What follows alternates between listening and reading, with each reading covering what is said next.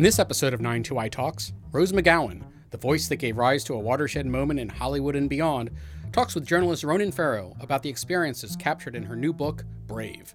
The conversation was recorded on February 1st, 2018, in front of a live audience at New York's 92nd Street Y. Thanks for doing this, Rose. Thank you for doing this, Ronan. And thank you, everybody, for coming. Yes. Hello. Good evening. Thank you for waiting. We're so worth it. You have had quite a year and quite a life, Rose McGowan. It's an understatement. And a two, Brutus. There are some commonalities.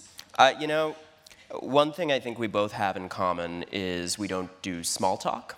There's a certain level of intensity you might have noticed from our respective bodies of work. How are you, Rose? And you know me well enough to know that I don't mean that casually. Correct. I mean on a deep level. How are you? I like and thank you for asking that. I do get a lot of, how are you feeling? And I think they're really, English is my third language. Italian and then? Cults and Italian. And how I grew up was, we started training, they started training people for the end of days at 18 months. So there wasn't a lot of time to develop. I feel in color, and I get or prickles in my. Someone said, "How are you feeling?" I said, "My arms are on fire and they're prickling." I don't know what that means exactly, but it's because I don't think I had the normal. I don't know when people have the grace to learn what emotions are, or feelings, or this thing hurt me and this is what happened because of it. But I don't really have that language, so like most things, you liken it to the movies.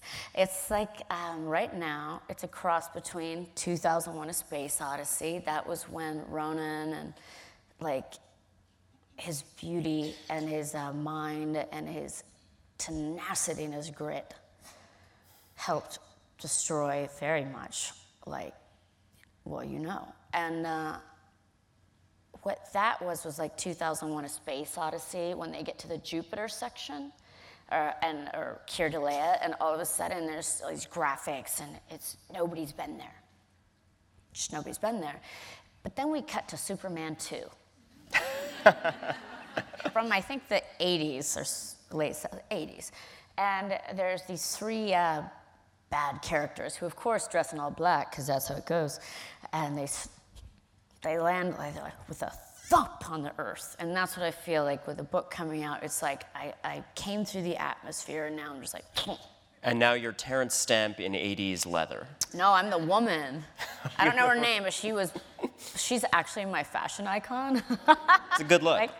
From when I was 12. But it hasn't all been easy since this broke, either. I remember were telling me over the holidays, you were texting me saying, I walked out of a family dinner and I'm upset and I'm dragging my luggage behind me through the street. Tell me about adjusting to this new reality. Yeah, Christmas night, or dinner-ish, found me dragging my sad, lonely suitcase down a sad, lonely street in Albuquerque, New Mexico. I was like, all right, this is the glamour. And because your family didn't want to address this, right?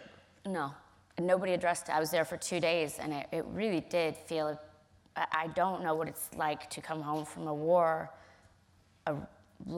on paper, but I can tell you it's a war. And nobody addressed it. It was just, I was there for 2 days, and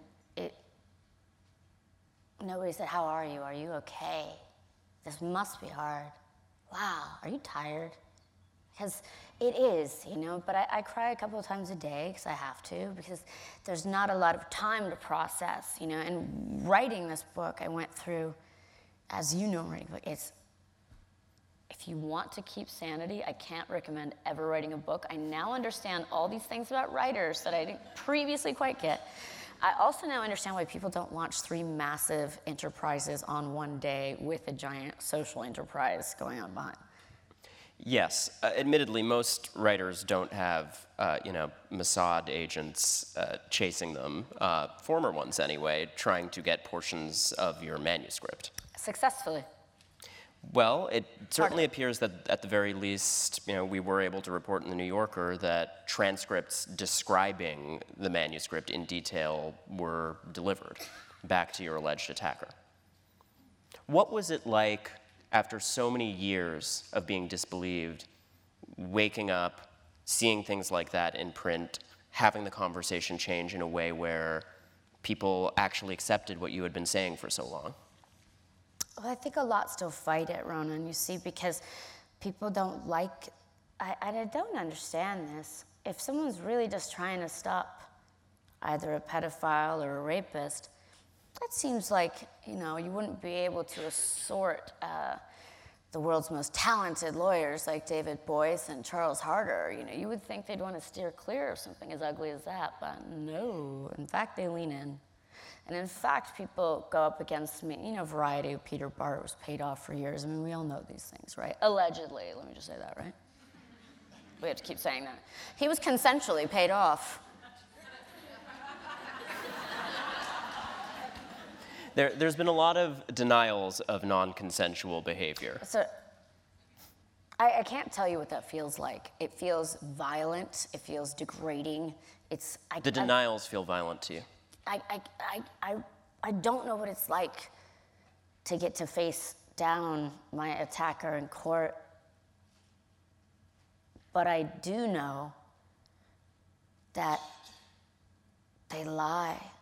They lie. And one thing, my overwhelming thing, my whole life really, just being born into a situation where people are constantly saying, this isn't what you're saying. And then a life of that, which we women really get in general, right? And people of color. And it's so much. And men, they get defined by what they're supposed to be rather than to get to be what they are. It's very similar, we get defined by what we're supposed to be and not what we are. And I just think, but I see who you're supposed to be. I'd rather talk to that person. And people, for some reason, it mystifies me that if someone's only sole motivation is to make the world better, I have people coming at me, you're profiting off the Me Too movement. First of all, you feel you are telling a story. I worked at this for 3 years. I worked for 20 years to bring this man down. And I will say, strategically, Rose was telling this story to reporters much earlier than this was public. So that is certainly the case, and a lot of this flows from those conversations. There were a lot of brave people who came forward, but you did early on do work that was instrumental in setting this in motion. So, for those who have come forward, anyone in the audience who this resonated with and who has stepped out of the shadows with a story about sexual harassment or assault, she did that in a climate where it was very, very difficult, as any of you who have those experiences understand, to do that. You did that alone, as far as I could tell. Yes. I decided to embark on a social reengineering project because why not? I was bored. I thought people were quite stupid and maybe they could be better.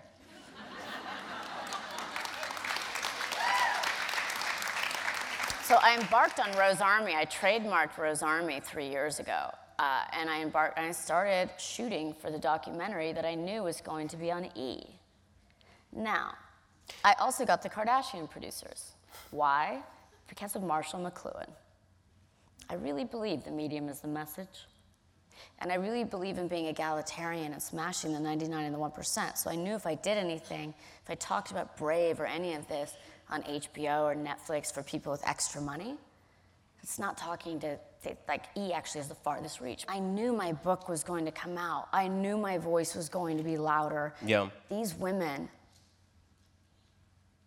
Asia Argento, Annabella Sciorra, there's all these women, over 100-something now by our count. There's many, many more. I didn't want to stomp on their voice. They haven't been heard.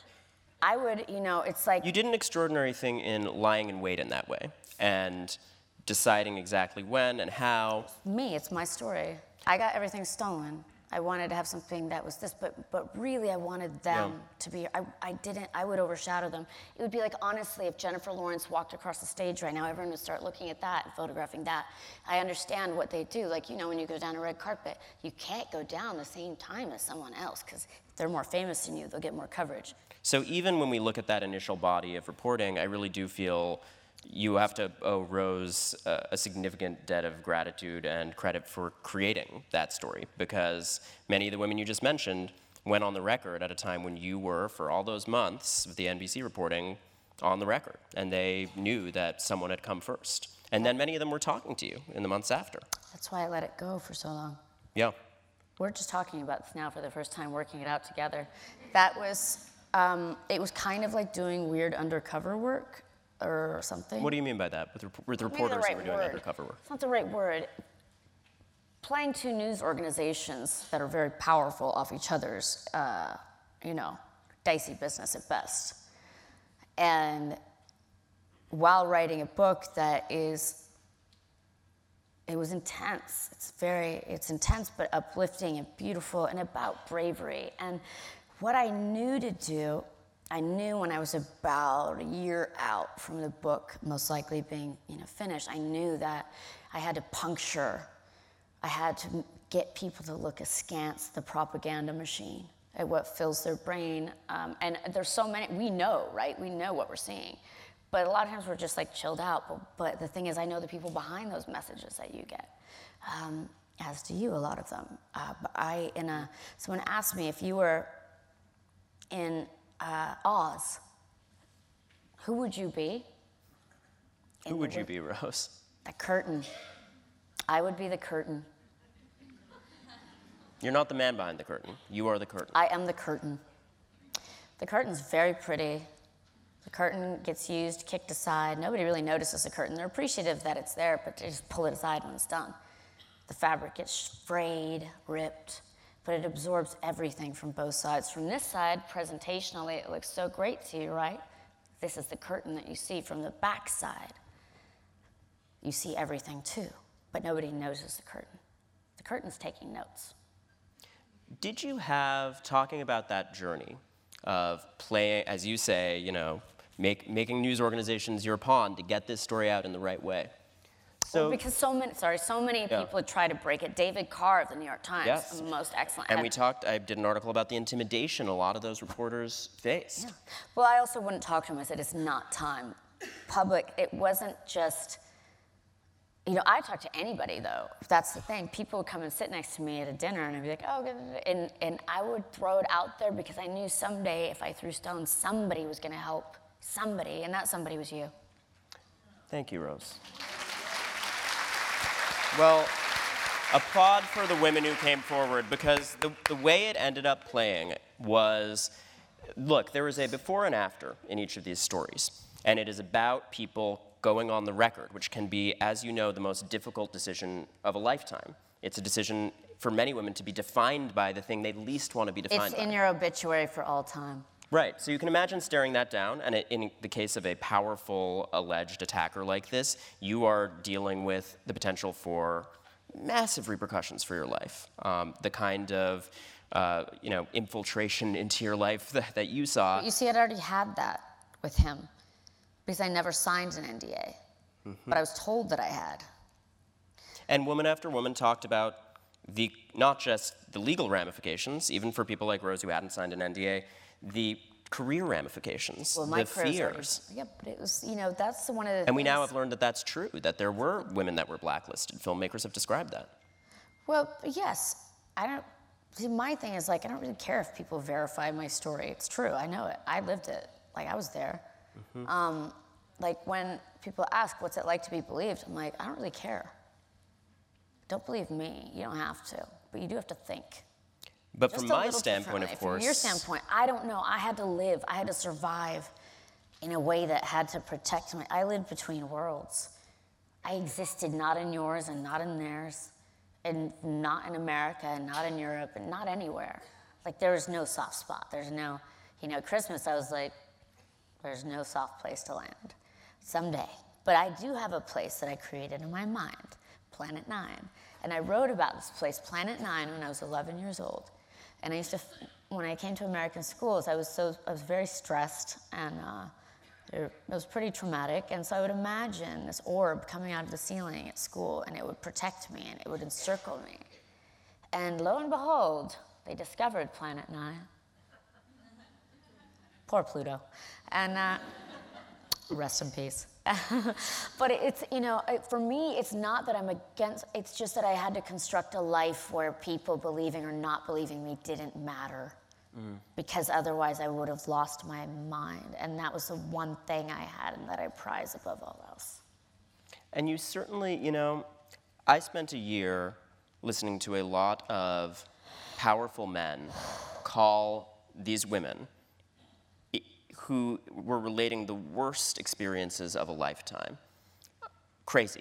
Call them unstable, call them unreliable narrators, and a lot worse things that I won't repeat on this stage. That was something that was lobbed at your story countless times. I sat in rooms and defended the fact that that on-the-record testimony from you mattered. And what you... To people like NBC. To numerous people. And what I will say is, in an environment like that, where people are so reluctant to believe, and particularly to believe women, you were smart in that, at least for those 6 months where we had you on the record, it was enough time that multiple women were always on the record in that story. And unfortunately, while we now live in an environment where a heavily corroborated story from a single individual woman can run, if it has the right news value. That's always a tough decision, but it can. Back then, we needed that. We needed multiple women, and we always met that threshold. And that is why the story survived through those months. It's why it ended up at the New Yorker eventually. The trials and travails of... And writing this through that, writing this book, and producing and doing an album that's the other side of the book, and then filming for a documentary that nobody knew. When I told the head of E, and I said, it was always going to be you, he was like... You were playing three-dimensional chess, and you had all these projects. But I guess, because you raised it, that complicated saga of you being on the record that long, and then falling out of the story, then coming back into the story, it raises an interesting, larger thematic question for me, which is, there are people who react to the periods of silence, the years and years of silence before, the strategic periods of bowing out of stories and coming back in, and have said publicly, well, why not earlier? Why didn't you share the story? Do you have feelings of guilt about not sharing the story earlier? Because there were other people women that say that, I think, are also stupid. And I'm bored of that. Say more. I don't really care anymore. I mean, the thing is... Let me reframe their question in a better light. Please. This is the kernel of a fair point, I think, is in that. Okay. In the periods of silence, there were other women who claimed that they were attacked. Do you ever feel, at any time on any day, conflicted about the fact that you hadn't spoken? Because I've talked to women who said, I wish I was more. It was the first day that I did, and the head manager at my agency said, God damn it, I just had an expose about him killed at the LA Times. He owes it to me not to do this. This is 1997. I tried. Who was going to believe me, Ronan? Who? This society? You? No. Come on. The only perfect rape victim is a dead rape victim, and that is a fact, and we all know it. Oh, we're so sad for her, she's dead, oh. But other than that, and I love it when, you took a payout. I didn't take a payout, I demanded it. It was my only way of saying, F you, I don't want this, I don't like this, and I tried to buy a billboard. Gannett Outdoors did not go for Harvey Weinstein as a rapist on Sunset Boulevard. I'm truly shocked. People are tremendously quick to judge, and I think But I don't come from their world, so I don't care. There's a lack of understanding about the complexities of coming forward with this issue. Now, but also especially and even more so 20 years ago. The lack of nuance in people's minds is staggering.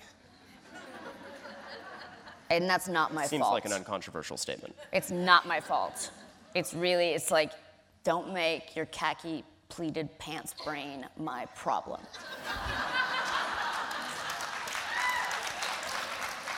So I get a lot of questions that are exactly the same. And they're like, but people are saying this. I'm like, people also voted for Trump, not my issue. I get like, and I'm like, yes, but it's a collective, and what I'm trying to hit is a structure. I'm hitting it from above because I don't know, I didn't integrate with you all. I didn't sit in an office. I don't know for a little bit when I lied when I was 15 and worked as a PR agent for Bristol Myers Squibb during a breast implant scandal. I lied and said I was a graduate of USC Corporate School of Communications. And I had to take the bus there because I wasn't old enough to get a driver's license. And I would consult magazines as to what I should wear, what ladies wore. Pantyhose, that's what they wore. You do a lot of talking about the societal pressures about what to wear and how to have your hair in this book, Brave. Yes, because we all know it. And something I really noticed, it was a side effect and not something I didn't do. If I do this, this will happen. It was, in one way, it was like, if I do this, I'm definitely cutting, literally, the cord to that world. Where I was told, when I first started, that I say it in the book, that, am I allowed to curse here? Curse away. Well, as is my wont. And it was like, by a female agent, because female misogyny is so deep. Oh my God, do a lot of them operate against their best interests. It's so weird. But this woman agent said to me, and it was like me, I had been on my own since really 13, and I kind of am like Nell in a way, but I kind of speak my own language. The woman that was in the woods. Mine was just with dresses and high heels, and that's what you saw. I lived a really big life off the screen, but I had to live it privately and on hiding, but it affected everything. And the thing is that, sorry, I lost my train of thought for a sec because I got sad. That's allowed. Thank you. There is a lot in this book. And one of the things that struck me most. Oh, do you want to close up the point on the hair? I'll close the point on hair. She's very eloquent about the hair in the book. I think I'm eloquent quite a lot. You are eloquent in the book a lot. It was, you have to have long hair, so the men in Hollywood want to fuck you. If they don't want to fuck you, they're not going to hire you. And then I was like, oh, that was like me opening the magazine saying, professional ladies wear nylons. Oh, like, how was I didn't know. I grew up, out of time in a way. My father, our pictures are from a Brownie camera. That's from the 50s. And you were also in the countryside in Italy in a cult. Behind walls, really. And that is the genesis of something that runs all the way through your life story. And we've been talking about this for a year now. In each of our conversations, it comes up. You have been the subject of abuse after abuse, very often from men, from a very early age. You tell the story in the book. And a lot of women. They don't get a pass. Well, I want to get to that too, but this theme of men, and you openly embrace the idea that this is a chain of events that are connected in your life. Going back to, you talk about it being 4 and a member of the cult coming up to you and assaulting you. Talk about that. I drew it afterwards, actually. I drew, I was walking down a hallway, and I always remember, some people, I guess they have 2 kinds of memory, right, that excel at. You either excel at short or long term. I excel more at long term. So I'll remember this evening in 5 years. It's really nice to see you. That story in there started a quest for, I was walking down this hallway, and so to give a little background, there was a duke, the Duke of Zuagli, and he was in the cult, the Children of God. And his sister, Ariana, Rosa Ariana, whom I am named for, because it's Italy, she didn't get control of the house, the brother did. So we're in this palazzo, this Italian, this grand, with a lot of incredibly beautiful in Tuscany, right? Sounds lovely. But it was a place, it was multinational, multicultural, not that I knew what that meant, but there was always danger. And every room I looked in, I would try to find what could protect me and what I could kill somebody with if I needed to. And so when I was walking down that hall, am I echoing? Do you guys hear that? You can understand her, right? But am I echoing a little? Oh, I hear. It's not good on your side. I didn't think so. It's a little echoey. Yeah, there's something odd. I think it's because I'm wearing two microphones. No, I think it's because I'm wearing two microphones. But I don't know which one it is. Hold, please. So I was walking down a hallway, this stone hallway, and I remember, because I always loved light, and there were these shafts, and I was just staring and watching. I always loved watching dust dance. And this door opens, and the man says, after he picks me up, like most things, it happens quick and slow. And he took a razor blade and cut a wart that I had on my thumb off, and then just set me back down, shut the door, and I was there with blood coursing down. And You're 4 at the time. Yes. But I remember it, and I drew it. I learned how to read when I was 2. Read. Like, they were, strangely enough, quite...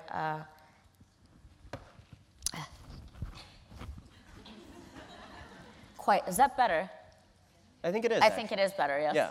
Great. Let's go with that. Sorry. So, it was...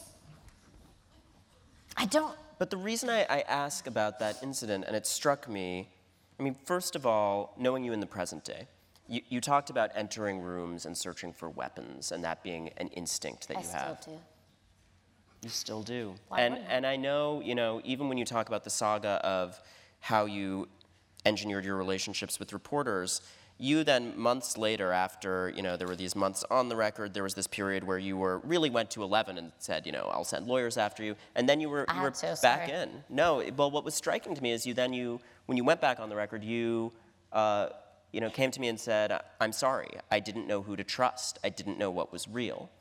And I was immensely moved by that, because even though it had made my life hell for a little while, nothing on the order of the hell you were going through, of course, it I thought was revealing about who you are, that there is some desire to open up and connect, but also you have this long, long history of being wronged. Yeah. How do you contend with that?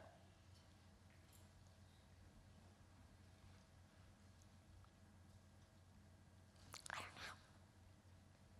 I just do. Yeah.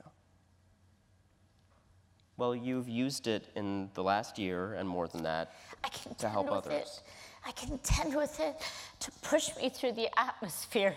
I contend with it because it's wrong, and it's wrong to so many of us. I contend with it because I hear women's voices everywhere I go. I contend with it because I've always heard the underdog. I believe you have too. I hear their voices, and I worked so hard to get to a place, you guys, where I could speak. I have a lot of people will say, you're so lucky you have a platform.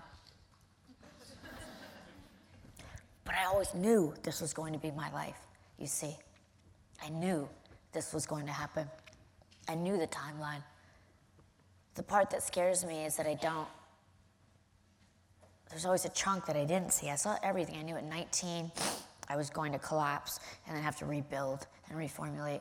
I knew the trajectory of, like, this is the time this is going to happen. This is the time this is the time you're going to get raped. You told me that even long before the Harvey Weinstein incident that you recounted to me, there was a statutory rape by a prominent man in Hollywood. Yes, and I didn't process that actually until, I'll get to him. Is that a story you're ready to tell? Right now? Or in general? In general, sure. Right now at this moment, I've had a big day. I've only had a banana. I've been busy. I'm sorry. It would make this night very spectacular, wouldn't it? But let me tell you, he worked for my rapist and won Oscars. And let me tell you, this man picked me up when I was 15 years old. And I looked like, I don't know how those people at Bristol Myers Squibb didn't know I was 15. And I lied and said I was a junior account executive. But I always managed to finagle my way things. And, so this man, he's very famous in the NPR you did world. tell me the name of this person, which Yes, obviously I would not say without your being ready for that. It's a timing thing, you know how it goes. Cease and desist. Rose speaks when she's ready. I do. And that's the important thing. For all of us, and I think you know, when he took me home after he met me, and he showed me a soft porn movie he'd made for Showtime, under a different name, of course. That's when I learned what Nam Myoho Renge Kyo was, because it was involved with his soft porn. And then he had sex with me. And then he left me next to Cafe Tropical in Silver Lake, standing on a street corner. You're 15. Mm-hmm. But I'd always found him attractive. Well, not always that day.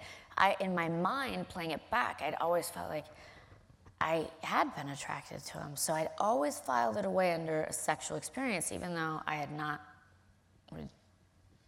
you know, other than somebody else at a clothing store, had, I didn't, like, I thought my period was gonna last an hour when I got my period.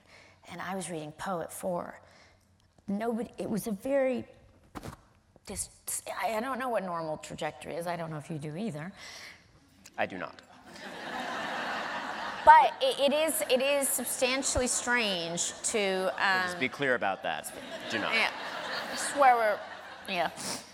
But you just said something, I think, important there, which is, look, you're describing a powerful guy in Hollywood with a 15-year-old girl. That's quite a stark moral question. But you did say, you know, this was something I reassessed years later, that at the time I didn't think of it as an assault.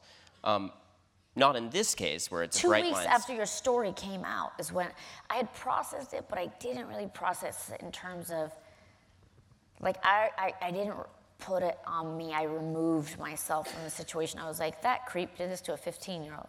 That's kind of, you know, how I spoke a bit with you.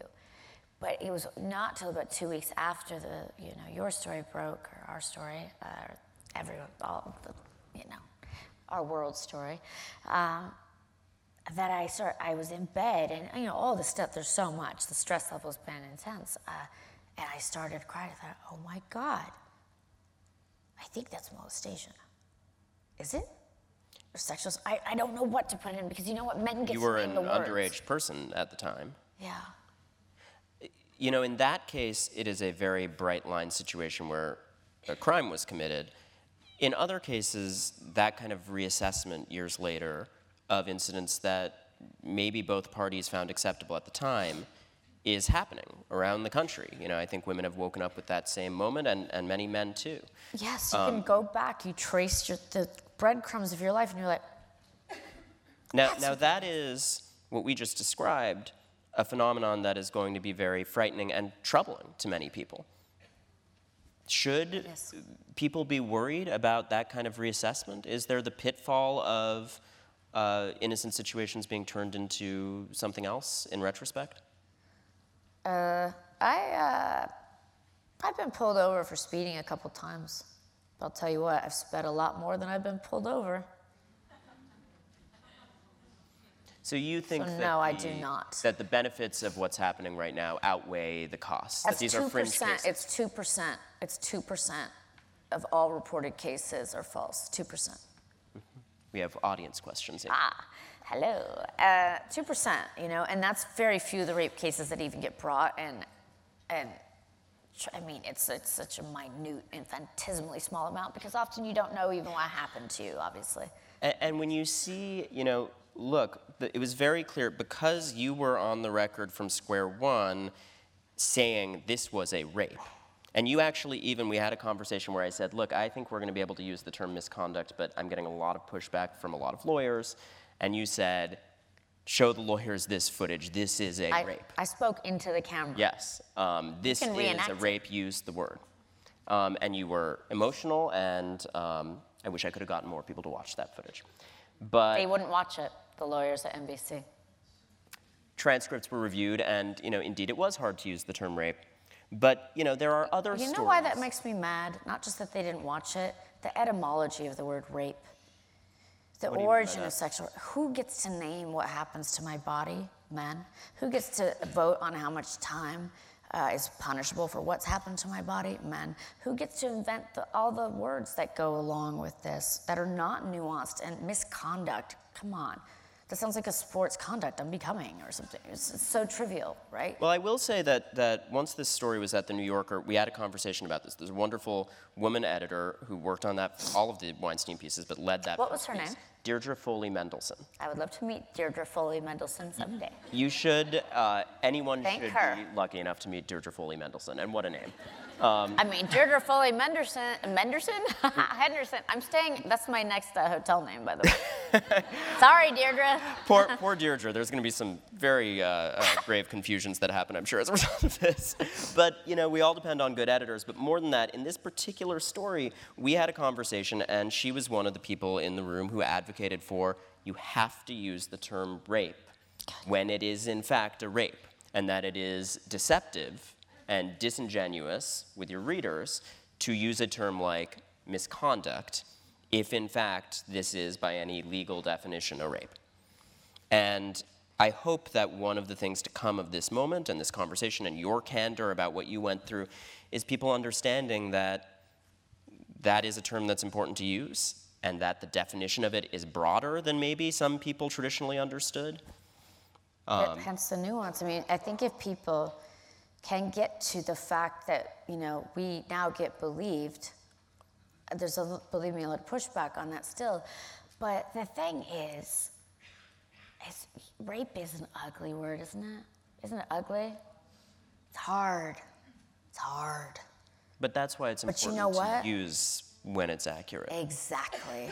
And it's important to be like, oh, you know what? We actually have gangrene on our legs right now. Oh, instead of pulling our pants legs down and going like this, let's pull it up. Yeah, gangrene's really ugly, actually, I'm pretty sure.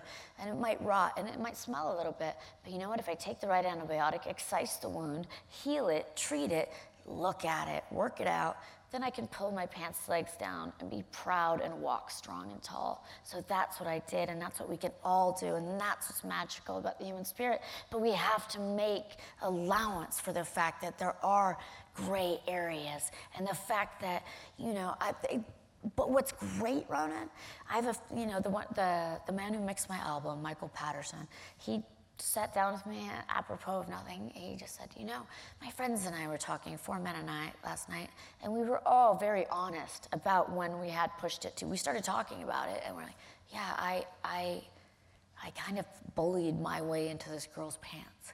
Or I bullied, because that's what it is. What's the song, Baby It's Cold Outside? Break that down. Gross song. Baby, it's rape outside. But that's actually why I mentioned this distinction. The Weinstein story was about allegations of multiple rape. That first New Yorker story was about that. There have been other stories since that have been about the gray areas that you describe. I mean, when you read, for instance, you know, that story about Aziz Ansari, how do you feel about that? Though, you know, this one I'm going to take a pass on because actually I respect that. I somehow missed it. I was in Germany, and not that they don't have papers over there, but they are in German, and I wasn't going online. And there was a major controversy, hubbub. I'm sure you saw, about, you know, a story about what appeared to be, you know, for some people, an instance of, you know, forced sexual activity, and in the eyes of many other who read that story, it was, you know, an uncomfortable date, and that the audience was split on that, and there was a lot of criticism. It's easier to say, it's easier to, you know, the thing is, you guys see these people on your TV, you become friends with them, you like them, they're affable. They couldn't do this, right? Bill Cosby, he's America's dad. No, he's not, he's America's #1 rapist. Get it right.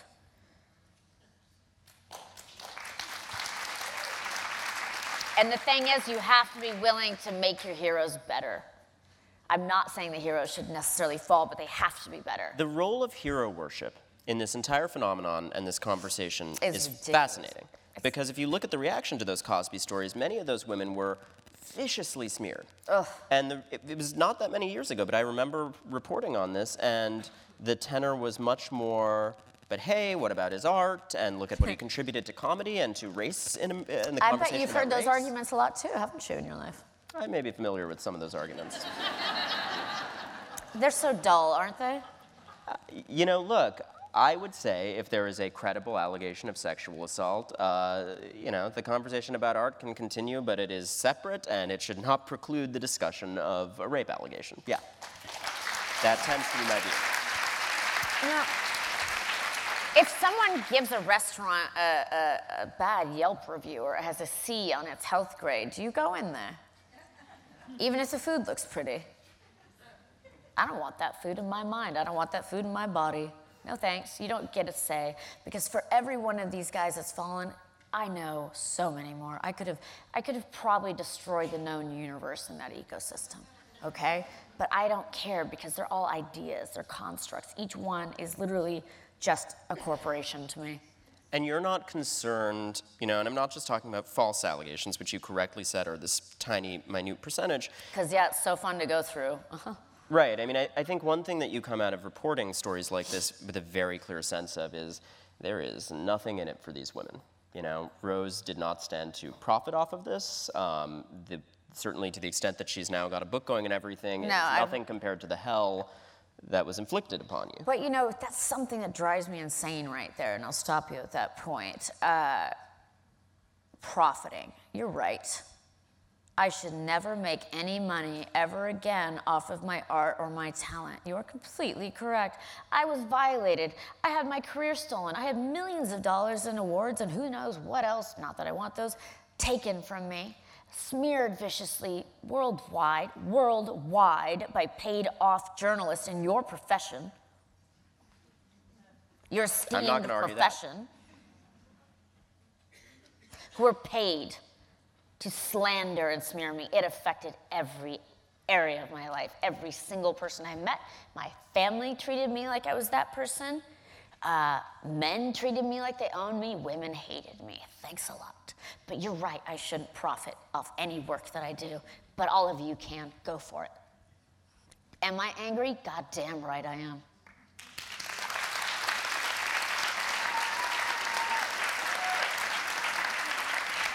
I'm going to read the last line of this book to you so you guys can actually know what it's about. Because what it is about is not that man or men in general. It's about constructs. Every person I mention in here is an idea that we all kind of know and can relate to. So the bigger part of the book to me, the more important part of the book, is the framework that I put around that, the what if, the connecting certain dots that I don't think most people know. Because you know what, I speak cult. And you guys don't, but a lot of you are in it in ways that you're not aware of, but I see it. And I would like to help you unwire that.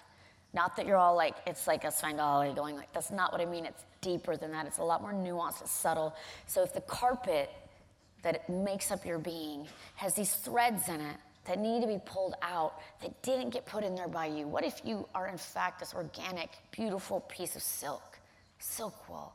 What a great carpet. Oh man, there's polyester all over the place. What's this artificial crap doing in here? Pull it out. That's this book. Read that last quote. I will.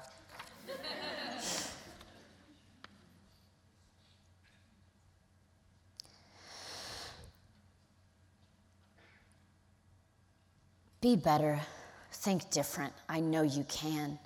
I know you can change the world, starting with yours. Just by being brave. And I say earlier, brave doesn't mean you're not scared. I was always scared. I'm still scared. What but are I you do scared it anyway. of now, Rose? Assassination. You really think that you could be killed? Someone laughed, but I know you're not joking. Because you Why is told that me you funny? thought you were going to be killed. Well, I don't think they're laughing insensitively. I think people mostly think that's ridiculous. Yeah, but I don't care what you think. But I'll tell you, when I know my life, and I know my reality, and I know that people like me get killed. And this is not new. When we had our very first interview, you said, He's been after me be for careful, a lot longer. you could get killed, is what you told me. Yeah, and you could. And I could. There was a plant last night. I had my first book signing, or reading, something I'd only seen in movies, by the way. And there was definitely a paid plant that got up and started screaming at me and yelling at me. What makes you think that that was a paid plant? Because I have people that were watching the exchange and how it handed off, and somebody at the book place. And you don't think, there are people who will hear that and say, this was an angry member of the public. I don't care what people say. Please get that straight. I've learned to believe that with Rose. I really don't, because I can't, because it would kill me. And I had to fight so hard to stay hopeful. Every person I meet, I hope for the best. I'm not jaded, actually. That's the ultimate joke of it all, right? I'm not. I kept myself so sequestered so I could stay open to wonder and color and light and beauty and magic and art. I did that to protect myself. And yet, Rose, going back to what we talked about earlier, this long history of abuse after abuse, that does change a person. Asia Argento, an extraordinarily brave woman, who also told one of the most difficult stories I've ever heard in all its complexity, for one of those New Yorker stories, was in your documentary. And she said this. She said, I was open to more hurt. I was prey. I was the perfect prey. I was already hurt. They recognized those that were hurt, and that's how they managed to come in a small crack that they recognize. All of us had some wound that they could recognize. Do you feel in some way that you were predisposed, that predators saw something in you along the way? There's something people don't talk about in all of this is beauty. It gets forgotten, but we were beautiful. We were like ethereal, extraordinary beauties. And we got hunted. Every room were targets, these creeps, these creepy men everywhere, all over the world. Like, that's the one I'm going for. And if you then couple that with consistent and extreme abuse, and then you couple that with just being a woman and a girl in the world, yeah, you're fucked. Yeah. It's like the ibex that's, straggling from the herd. Because the herd's like, get lost, we don't want you, ibex. And then that lion's like, oh, hey. I mean, it's not that dissimilar. It's a hunt. And the thing is, they've done tests of like, on sociopathy and sociopathy in Hollywood, and it's astronomical. But I would say, why not? Because the flood of beautiful girls and boys going in there year after year, year after year, fresh meat, damaged. Because I'll tell you, I was beautiful. And I didn't understand what that was or relate to it, because for most of my childhood, I don't recall mirrors until I did see one. I was like, what are you? And then all of a sudden I grew breasts, and the world got so loud, like terrifying, everywhere. Like, and I still flinch at sound, and light. And but I was supposed to just smile and be happy that someone was paying me attention. What? Get lost, society. And when I say get lost, I don't mean individually. I mean like the collective guy in the car honking the horn. Because what that does, though, is reduce you. So when I was 12, I started pretending like I was the horses in Central Park. And I put those things, so any place I'd walk into, but you know what that did? That stole a lot of my vision. Because of what somebody else wants, because they've seen Adam Sandler movies where he gets to have a Salma Hayek or a Kate Beckinsale or somebody, because, he's a slob and has no discernible assets. You've really, you've had it in for Adam Sandler. No, he's a construct. Who wouldn't? Come on. I don't care if you occasionally do movies where you're a good actor. Piss off. I'm over it. Because you told that story about getting sides for a role, and it was like for... I got a script, and it said the most ridiculous thing. And the thing is I was still making my way out of the cult at this point. And it really was like insistent, like this bell alarm in my brain, wake up. And I was like, what am I waking up from? Because like I say in the book, there were so many levels of wrong in my life. I was doing full drag as a woman, full drag. And that's why I felt so strange, really. I couldn't pinpoint what, I was like, there's something really wrong in my life. And I'm like, it's all of it. But what that was about...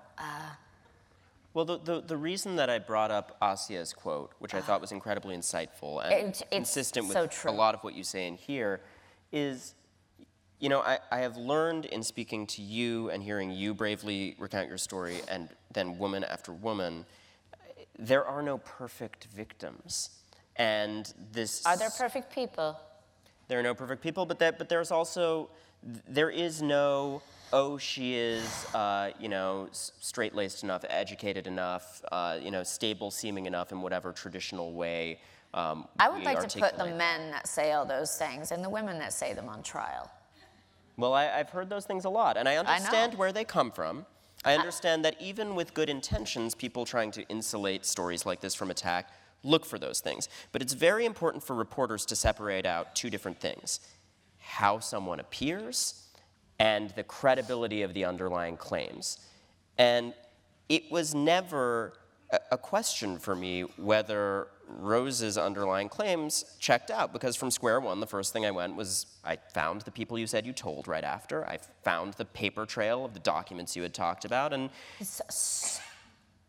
that was the relevant thing. The most amazing investigative reporter ever. Not that, like, this is like what he's done is resurrect journalism, credibility, intensity, integrity, a love of language. A love of language that I respect the hell out of, and your mind and your ability to connect these dots. And people wrote you off as a lightweight, didn't they? Didn't they? In some ways, yeah? Absolutely. And people trying to discredit stories like this, still will very readily. So that feeling there, right? But that's the survivors who spoke, those stories stand on their own. And none of those kinds of ad hominem attacks you talked about could take those stories down. No, but we get so tired of them because, if they're doing that to us and we have voices, what are they doing to those that don't? Yeah. And that's who I think of. And that's who I do this for. Yeah. Because I'd rather just be, doing my photography, making music, But this is, I wanted to leave a blueprint. I wanted to leave a roadmap. I wanted to help people get brave. We talked about this a little bit earlier, this complicated question of when is one ready to come forward, which so many women and men confront every day.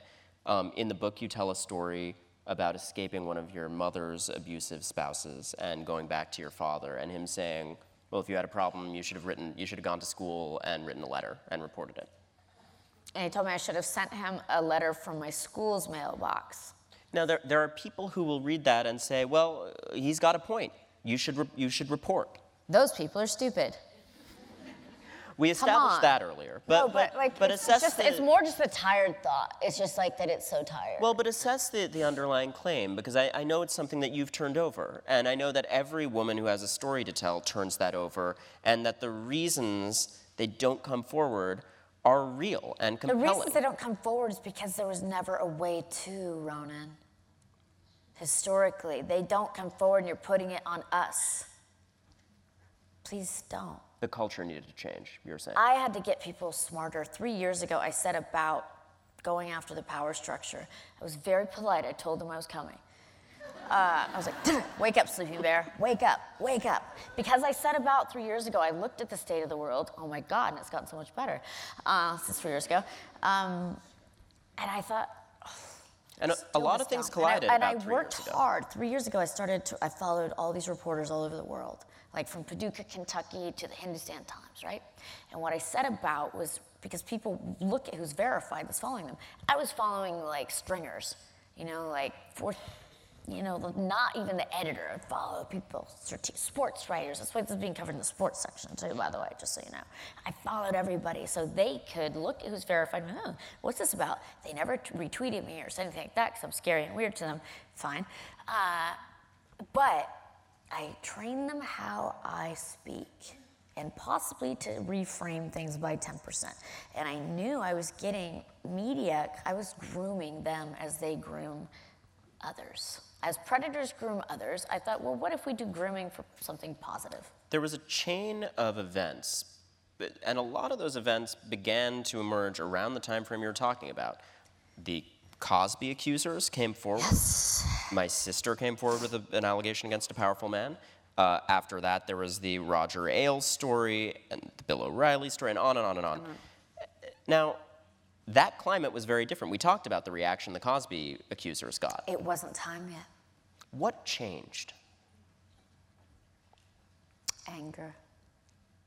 The permission to have a voice and be like, it changed also, I think Trump was so, I think it was for liberal men finally being like, oh, this is what that is? Yes, that's what that is. Yep. One of the most interesting... And it became hard to lie about to themselves. It became so obvious, and it became so blatant. It became such obvious, a crime, that it helped reframe. And so 3 years ago, pre-Trump, but I knew, I could still see it. Like what changed, that's like the whole misnomer with the Time magazine, the silence breakers. Shut up. You just took your damn earplugs out. Or rather, I kicked them out of your head. You listened. I've always been talking. We have always been talking collectively. Women have been talking. People of color have been saying that I was 14 reading about articles of black men getting killed by police. And only recently are people societally, black people get killed by police. Brr. Yeah.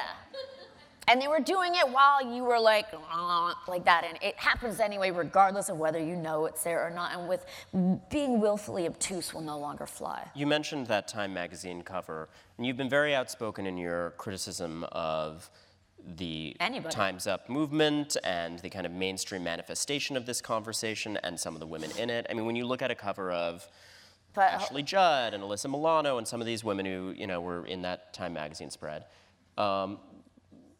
I think it's owned by the Koch brothers, and I don't really care. Say it one more time? It's owned by the Koch brothers, Time magazine. And you think that that's editorially linked to the... No, not maybe. I don't know. There's a glaring omission, but I was very happy about it. I think there's something that's protecting me. That was not the question. The question is, how do I feel? Great. Yeah. Good. Fine. That's not it. The thing with Time's Up, it's a great slogan. The point of it is great. I agree. Time is up. You're boring. Stop. The problem I have is that it's 4 CIA agents behind it, okay? Who I have publicly accused of being human traffickers. Because they are. Because I know these people. I'm not making these pronouncements. I'm not from Enid, Oklahoma. I'm being like, you make money off of negotiating how long your right breast can be seen. You sent women to these rooms. The thing is that also people think these hotel rooms, it's like you're opening the door and there's a bed. This is like as big as this entire But I want to break down this critique because there's two separate things here. One is, the money itself and how it's going to be used. Do you think that... Is there a dispersal person? I don't know the answer to that. Do you think that it's being used in the right way, or do you... It's not my business. Do what you want. But it's not helping, I don't know. I just sent one of Weinstein's victims $1,500 so she could buy her children's shoes. But guess what? That Time's Up fund is going to farm workers. That's fine. Farm workers need help. But how are those people at CIA going to find farm workers? Have they ever thought of that? Do they know a lot of them? Do they hang out, in the middle of California? Well, to be fair, I think if they have a legitimate philanthropic enterprise... Congratulations, I would like to clap for supporting farm workers facing abuse, too. Fuck yes. Hell yes. And I signed a letter for that. But I didn't know signing a Time's Up letter. But I got tricked. It is true that if they set up a legitimate philanthropic enterprise, that there could be a structure by which farm workers could bring claims and so this could be helped. So could you. You too. We could all set up things to help farm workers, as we should. CAA, please. So that brings me to the other half of this critique, which is you, and by the way... And the other agencies as well, they're not different. Rose is not alone in this, right? No. There are other women who spoke out to me who have similar misgivings about this. It sounds like you think that this is something of a smokescreen or cover for some of these guys on the board. I don't think it sounds like it. I think I said what it was. I think it is. I don't think it sounds like. Don't forget, I live there. I am the curtain.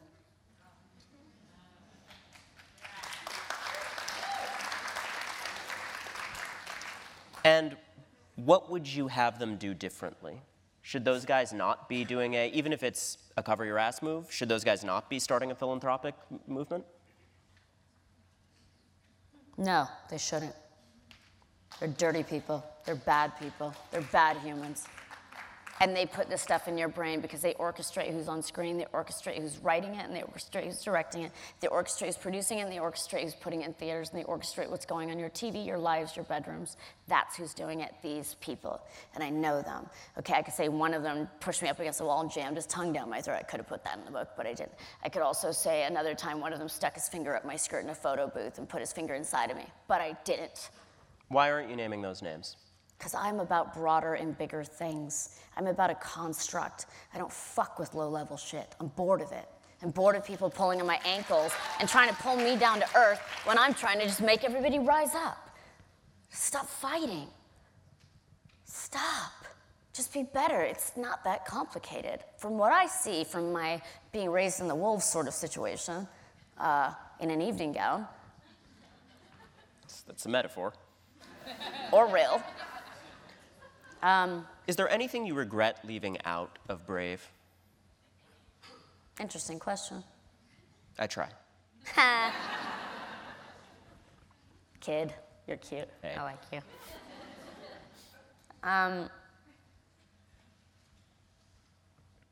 No.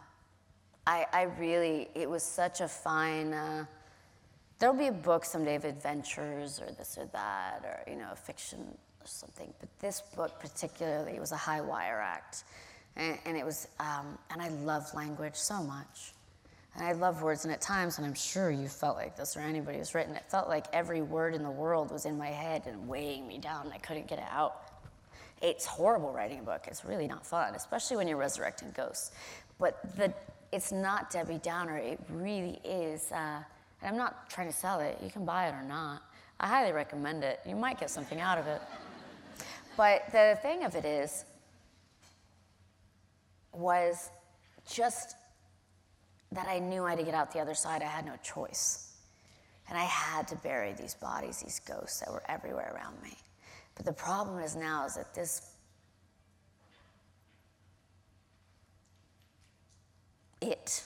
monster, he won't stop. He won't leave me alone. And or any of us, just if you can't do something positive for the world, just leave us alone. Please. That's the thing that people don't get. It's like, I don't really want to be in the public eye. I very much enjoyed not being known. I would go home, and then the fake me would be in the papers having a strip-off with Christina Aguilera, as reported by the New York Post, even though I was 100,000 miles away. But I want to just pause on that statement of leave us alone. And I want to be very careful about the distinction between, what I have reported and what I haven't. No, I don't mean that. I mean leave us alone malevolence. I mean leave us alone with you took a payout. Leave us alone with Ozzy, you went back. Leave us alone with, come on. You mean with the narratives that with you societal, all confront?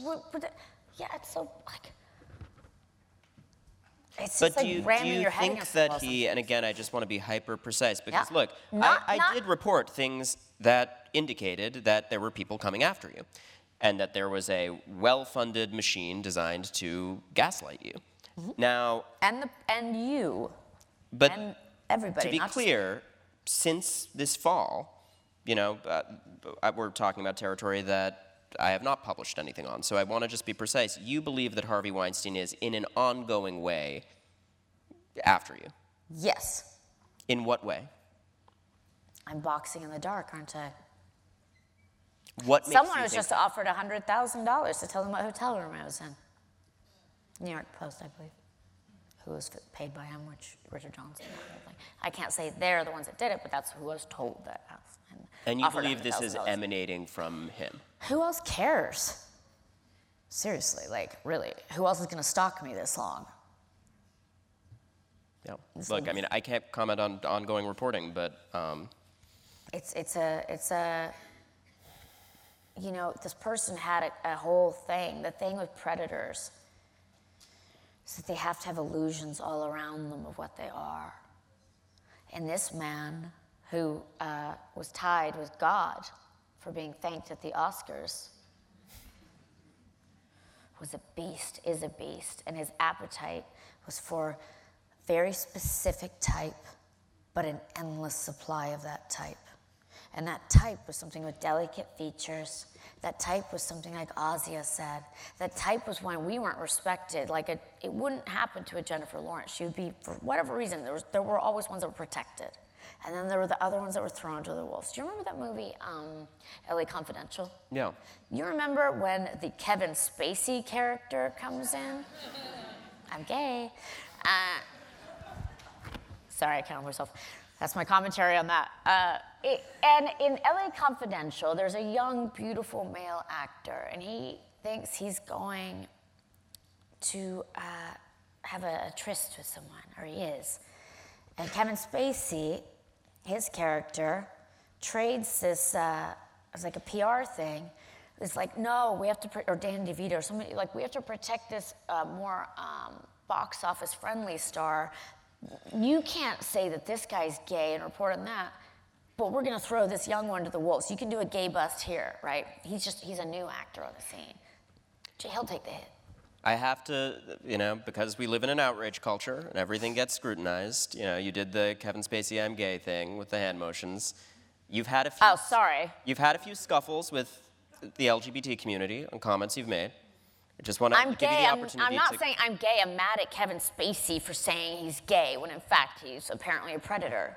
Don't conflate it. That is, I think, a common critique in response to the way that the way he did it was like trying to come out like it seemed like a jazz hands like stereotype of a what? It was horrible. I know that all of my gay friends were horrified, and rightly so, because my work, and I've done this for years. What people don't know is that from age 13, I fought, I marched, I bled, I donated, I screamed, I cried, I bled and died gay rights. Okay? And then I saw it not being paid forward at all. And then I saw What do you mean by that? Well, it is the fastest growing civil rights movement in United States history, right? True. I think, because I got really disappointed by the heteronormative part. There's the queer community, and then there's the kind of more like heteronormative side, right? Not all, I'm not generalizing all, but let's say West Hollywood. When the scuffle that ensued, the first one, with the LGBTQ community, it sounded like I was talking about every gay person. I was speaking very specifically about this certain West Hollywood, California type. You had made some critical comments about the community there. I was mad. So what? Why do you get a pass for being a gay male that you're not misogynist? You're raised as a male, duh. You make a comment in the book about the gay men who did your hair, the much discussed and hated hair, and sort of treated you like a Barbie. And they did, and I didn't, and they were lovely, but they were very much part of a machine of like, when I was little, this was what I did to the doll's hair, and so I'm going to do that to you. I have an idea of what sexuality is, especially in America, and what sexy is. What was interesting was that they were sent, and it's almost always for a reason, like a lot of gay male hairdressers, stylists, it just is what it is. Today, the sky was gray. They're paid to turn straight men on. So it's a very strange dynamic in that case. But my thing is, I don't think anybody who was born into having a brass ring before their feet step on earth, if they've had, a sonogram and you can see that it's male, because you're gay doesn't mean you didn't grow up in a society. So you think women, gay men, they are all part of the machine that perpetuates the misogyny And women are too. Right. Absolutely. Right. All of us. You are, Rose, still staring down drug charges in Virginia. I spoke to you in the fall, the day that you were going to turn yourself in. You talked about how hard that was. What was that like? It was awesome. It's hard. Certain people that were after me made donations to certain people, and then a certain thing happened to me. You're referring to... I'm not going to talk about that. I don't want to, please, the Virginia. That's sure. Private. That's not for it. But it is everything messed up that's happened to me, like the book agent that came into my life, they introduced me to all the spies, that was actually working with Harvey Weinstein in the background and Jay-Z on the Trayvon Martin film, okay? That was on a plane. Everywhere they've been able to find me. This is Lacey Lynch. When I'm on a plane, and Jan Miller of Dupre Miller, who hooked me up with that attorney who turned out to be friends with Boyce, and it's the whole thing.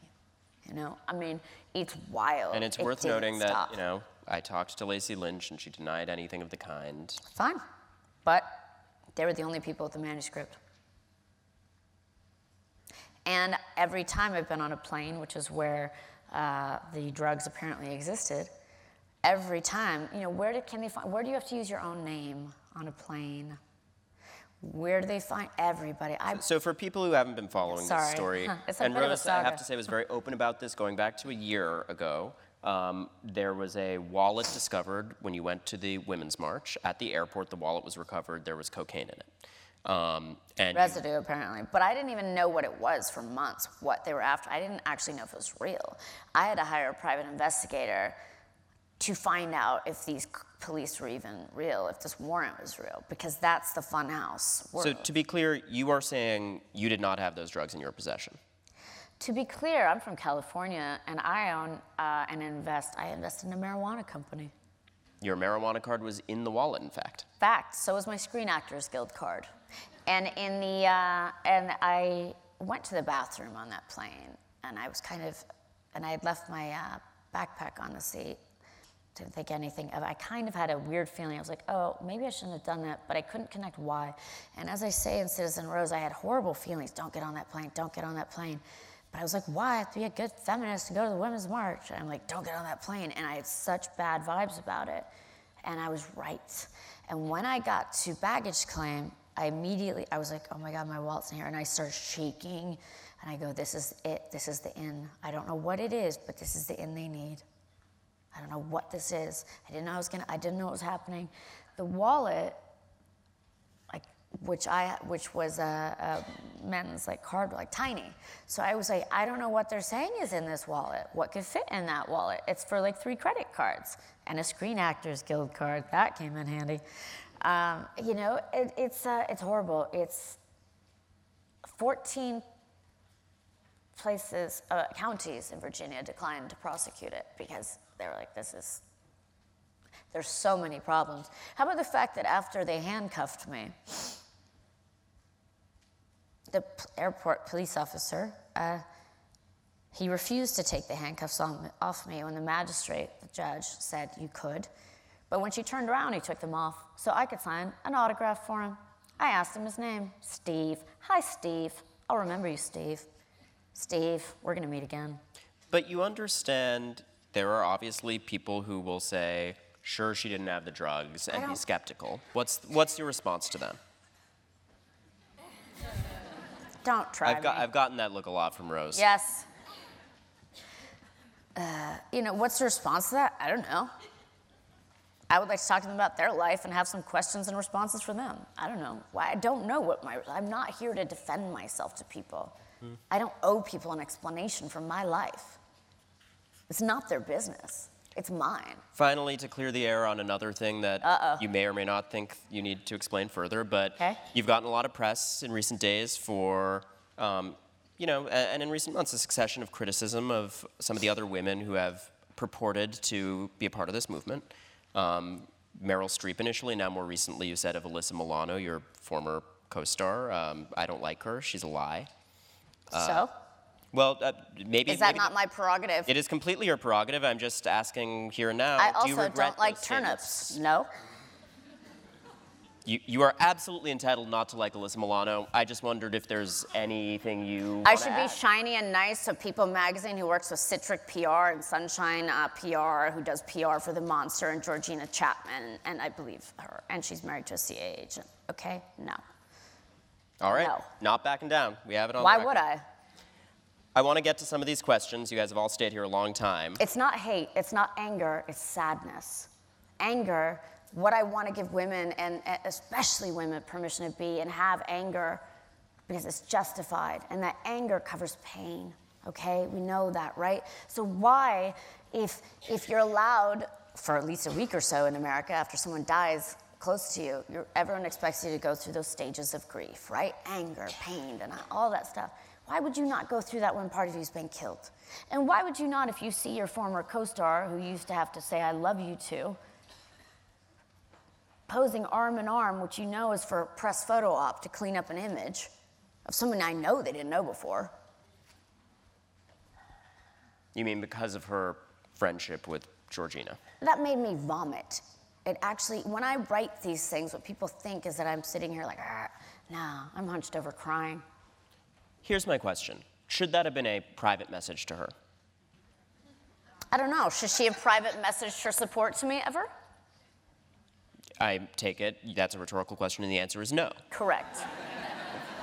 But happily, go for the press, by all means. So I want to get to a few of these questions. They're good questions. This is an issue we've touched on, but I think this crystallizes a concern that's prominent in the conversation now. While it is a great thing to bring focus to this issue and tell your story, don't you feel all the men are owed due process before being held guilty by the court of public opinion? I don't know. Do you think all women should be afforded due process? We have the legal system's rigged in your favor. Chill out, okay? That's what I would say. You're gonna be okay, big boys. Pull up your panties. It's not about it. That's not what's going on. It's too micro. It reduces the argument. I think there's a lot of people in jail for a lot of things they didn't do. I highly doubt it's so hard to get a rape conviction. Oh my God, is it hard, okay? That fear is so, it's kind of like the white guy in Oklahoma who's afraid of terrorists, right? And that Obama's still coming for his guns. I would also say, you know, the distinction between careful investigative reporting and things that are more fired from the hip becomes apparent in the context of that question. What advice do you have? Wait, you mean I'm firing from the hip? And No. you're the careful investigative reporter? Well, no, What? you No, worked just with kidding. careful investigative reporters. I did. I really did, because I hope you feel good about that decision. You know, yes, it had to happen this way. It all had to happen this way, Ronan. And I don't want any men to be accused of anything they don't do. But I also know that for every Me Too, there's an I did it. So who is that? Who will take responsibility? Because I saw a thing where they were interviewing like woman after woman after woman on the street saying, do you know any Me Too? And they're all like, yeah, every single woman was like me, every single woman was me.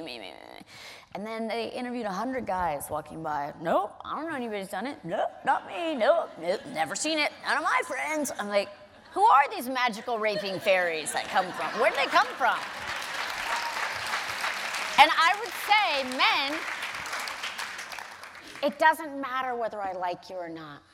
I might love you because I love you as humans, and that's what I want us to be. The book, everything, Rose Army is about raising consciousness. My goal is 10%. Just rewire it. Just a chiropractic adjustment for the mind. We were living in a reality that was not the reality that women who had dealt with this issue were living in. The cultural conversation did not reflect what was actually happening. We needed a wake-up call. That's called gaslighting, I don't know, since about the dawn of time. And I don't, I don't mean to say, when I say firing from the hip, I don't mean women coming Fire forward. and fury? Well, that's a longer and separate evening. But when I say firing from the hip, I'm describing sloppy reporting rather than women coming forward. There's so much sloppy reporting. I think when women come forward individually and they do a blog post or a social media post and tell their story, that's great. The question is, it's then incumbent on reporters to do right by that. And the best way to do justice, I think, to any person coming forward with a difficult story is to interrogate it as thoroughly as possible and, lend credence Of course. where it's due.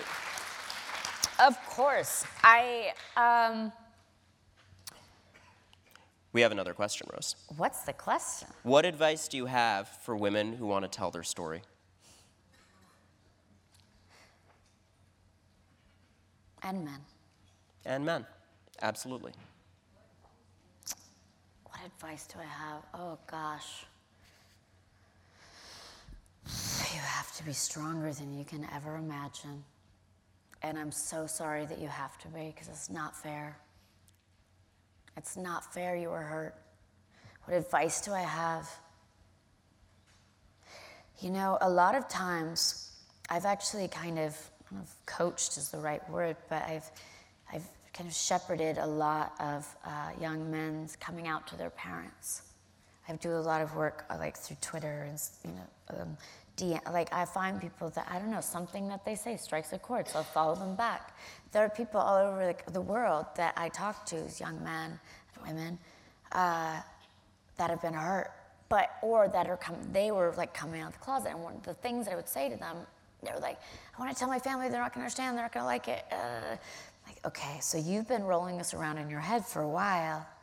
they've either not known at all or their head's in the sand, so they're going to react kind of the same way, maybe. One thing is there's a grace period for people that, you have to understand that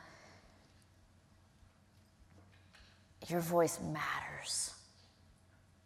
And you have to understand that, yes, people will react badly. They will shame you. They will lie about you. They will do everything they can. Unless you're one of the lucky ones, and I really hope you are. I hope you have a soft place to land. Because it's just a bus ride we shouldn't have gone on. We were already on a bus. My bus was better, right?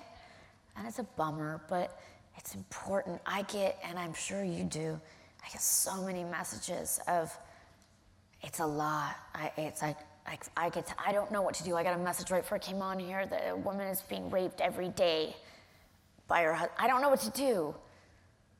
I have to figure it out. Well, I have to find resources. I have to refer to things, but it's so hard. And thankfully there are, as flawed as our law enforcement system is, there are cases where absolutely crimes should be reported to the authorities. Absolutely. And that can help. But you have to understand the deck is so stacked against women and men or children, even knowing a crime has been committed, unless it's so glaringly obvious. And that becomes hard. What I can say is it's a journey. That journey will leave you changed. Like Asia Argento said in Citizen Rose, it made her hard. She told me But I was a little lamb and now I have turned into a wolf. She is, but I maintain that you can be the wolf protecting the lamb. Someone says, 1, thank you, Rose. 2, how do we make men a part of the solution moving forward? Thank you for that, and thank you for that question. Yeah, that's the whole point, is moving forward, right? I have a problem with, I didn't like when I came to America and they told me I was a girl. I didn't know what that was. What? I didn't like when I was told I had to wear pink because I was X. I didn't like when I was told that because I was this is who I'm supposed to be attracted to. So I started thinking about, what if we start thinking about the order of things, right? It's human, then it's, I guess, gender, then it's a racial construct. It goes down. But so instead of the man-woman, like Men Are From Mars, whatever that stupid stuff is, everyone's grinding at it, right? Trying to figure it out. And I've noticed the English language is so, again, the lack of nuance in the English language is quite startling, and yet this is the universal language we're supposed to communicate to, right? But girls and boys, we learn, because we're separated, a different language. One of the things I think we can do, that would be really quite easy, is to step back. I think men need to become curious about women in different ways than maybe they've ever thought about. In ways of that they can consider them. And I noticed this when I shaved my head. The side effect was all of a sudden, I didn't look like what I was supposed to look like, and people were listening to me. I think, glitch the system. Stop going at it from the man-woman thing. If we approach it as, when I take photographs of people, I've been told, wow, I don't look like the me that I always look like in photos, but it's me. And I feel my gift has always been, I've been able to see the person behind the person that they have out there. And I see that with men. I see greatness in men. I see so much. I want to ask this question. But I feel bad that they get hurt in this society, and by age 2, they've been co-opted into what a man is and when they're allowed to feel. And it's not even necessarily your fault. I want to get to this one before we wrap because this may be a woman who needs advice. Okay. How do you suggest women dealing with sexual harassment in the workplace handle this in a professional manner? Professional manner. Is there a way to avoid it, this person adds? Avoid having to deal with it? Or avoid... It's an interesting way to phrase the question, right? Avoid... Like it's incumbent on this individual to stop it? This is where the complicity machine comes in, okay? Because I'm going to guarantee other people at that office are aware. It's I'm sure we've all worked at those places where God, if that person was not here, the vibe would be so much better. All right, knock them out. Go around the system is my thing. The system didn't work. The system didn't work for me, and it doesn't seem to work for an awful lot of people. And the system is not the laws. The system is ingrained thought, and it's the fact that there's bars all around us that aren't even there.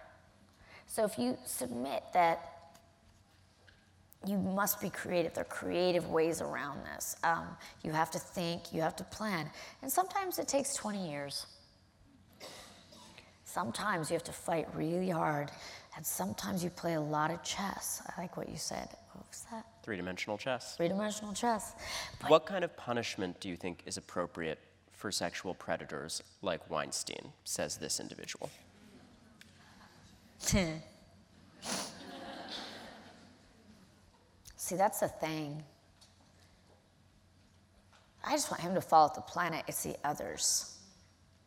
It's the machine around him. It's Fabrizio Lombardi who took Asia Argento to that room and told her there was a party, and that party was just a rapist.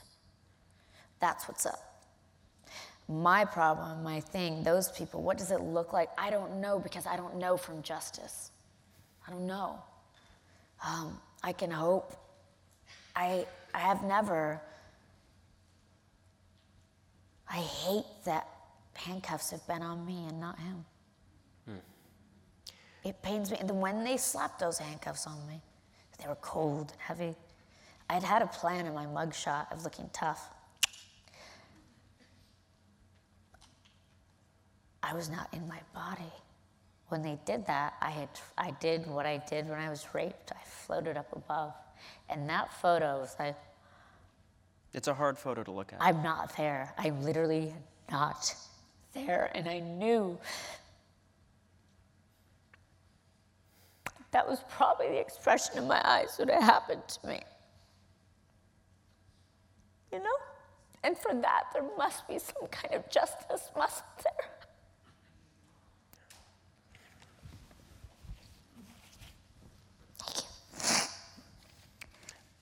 Last question, and it's a forward-looking one. Okay, yay. I hope that means optimistic, although it occurs to me not necessarily. We all know the newsworthy cycle of this story will now really end. Do you think the reality of this issue will actually change? What comes next, Rose? Well, being that I'm a soothsayer, I do actually own a crystal ball, believe it or not. It's quite beautiful. What comes next? You know, this is unfolding in real time. We've never been here. There's no road. So I very often feel like I'm just out there with a machete hacking through a jungle that's like, I'm like, come on. And, you know, it's, what it is that you just have to consider that women have value, and that we're actually telling the truth, and that just because we're women doesn't discount us from anything, right? At all.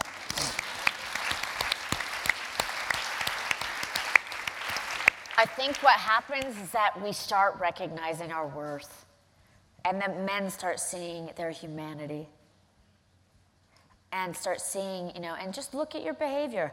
Man, you know when you were trying to get that candy from your mom and that money to go to 7-Eleven, right? You were like working it. So, you know if you're doing something like that. I had a French journalist today over and over, like, what? We can't flirt anymore? We can't. I'm like, oh, stop being so. How do I say basic in French? Basic? Jesus. Like, really? Like, I feel like I'm not. I think it's really just incumbent upon us to study it a little bit differently and just go up above it and look at the system. Look at it, see who it's benefiting, and if it's not you, change it. If it's not your soul, work at it. If it's not your mind, get free, because you can literally change everything in your mind. Nothing has to even change in your outside life. Things will, but by gaining the ability to speak for yourself, knowing that no matter what, if no one believes you, your truth is still yours and they can never take that away. I think we're in a really beautiful place. It's hard. It's not fun. It triggers a lot of things. But we're adults, right? Because a lot of people are like, oh, this is The New York Times, my favorite part of the review. It was a good review. My publicist said it was very sellable. And I thought the lady missed the point. At the end, she said, "This is a great book for teenage girls." That's a dark read.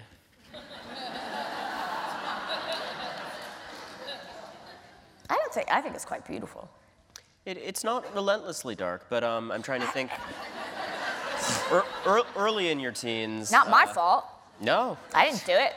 That was life. You didn't choose that. I did not choose this. But the thing is, sometimes things are, I know, I wrote in there, like, sometimes you're earmarked for weird from birth. I think I'm one of those. Near as I can figure, that's what happened to me. There's my sister, when I went to get arrested, who grew up in Canada, she's so gentle, Viola. She's so lovely. And I look at her and I'm like, Canada. And she's so lovely, not saying there are not problems, there are rapes, that's not what I mean, but someone asked her, where does Rose get that from? She literally just went, I don't know. Well, and all I don't can know say either. I is, just know there's no other choice. having gotten to know you through the reporting over the past year, I'm grateful that you have that ferocity.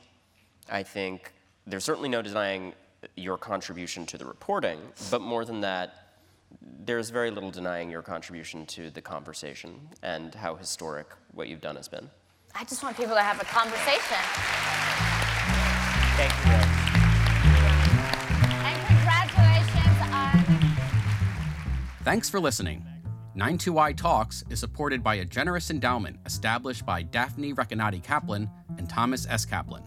You can subscribe to our podcast on iTunes and find more great conversations at 92yondemand.org.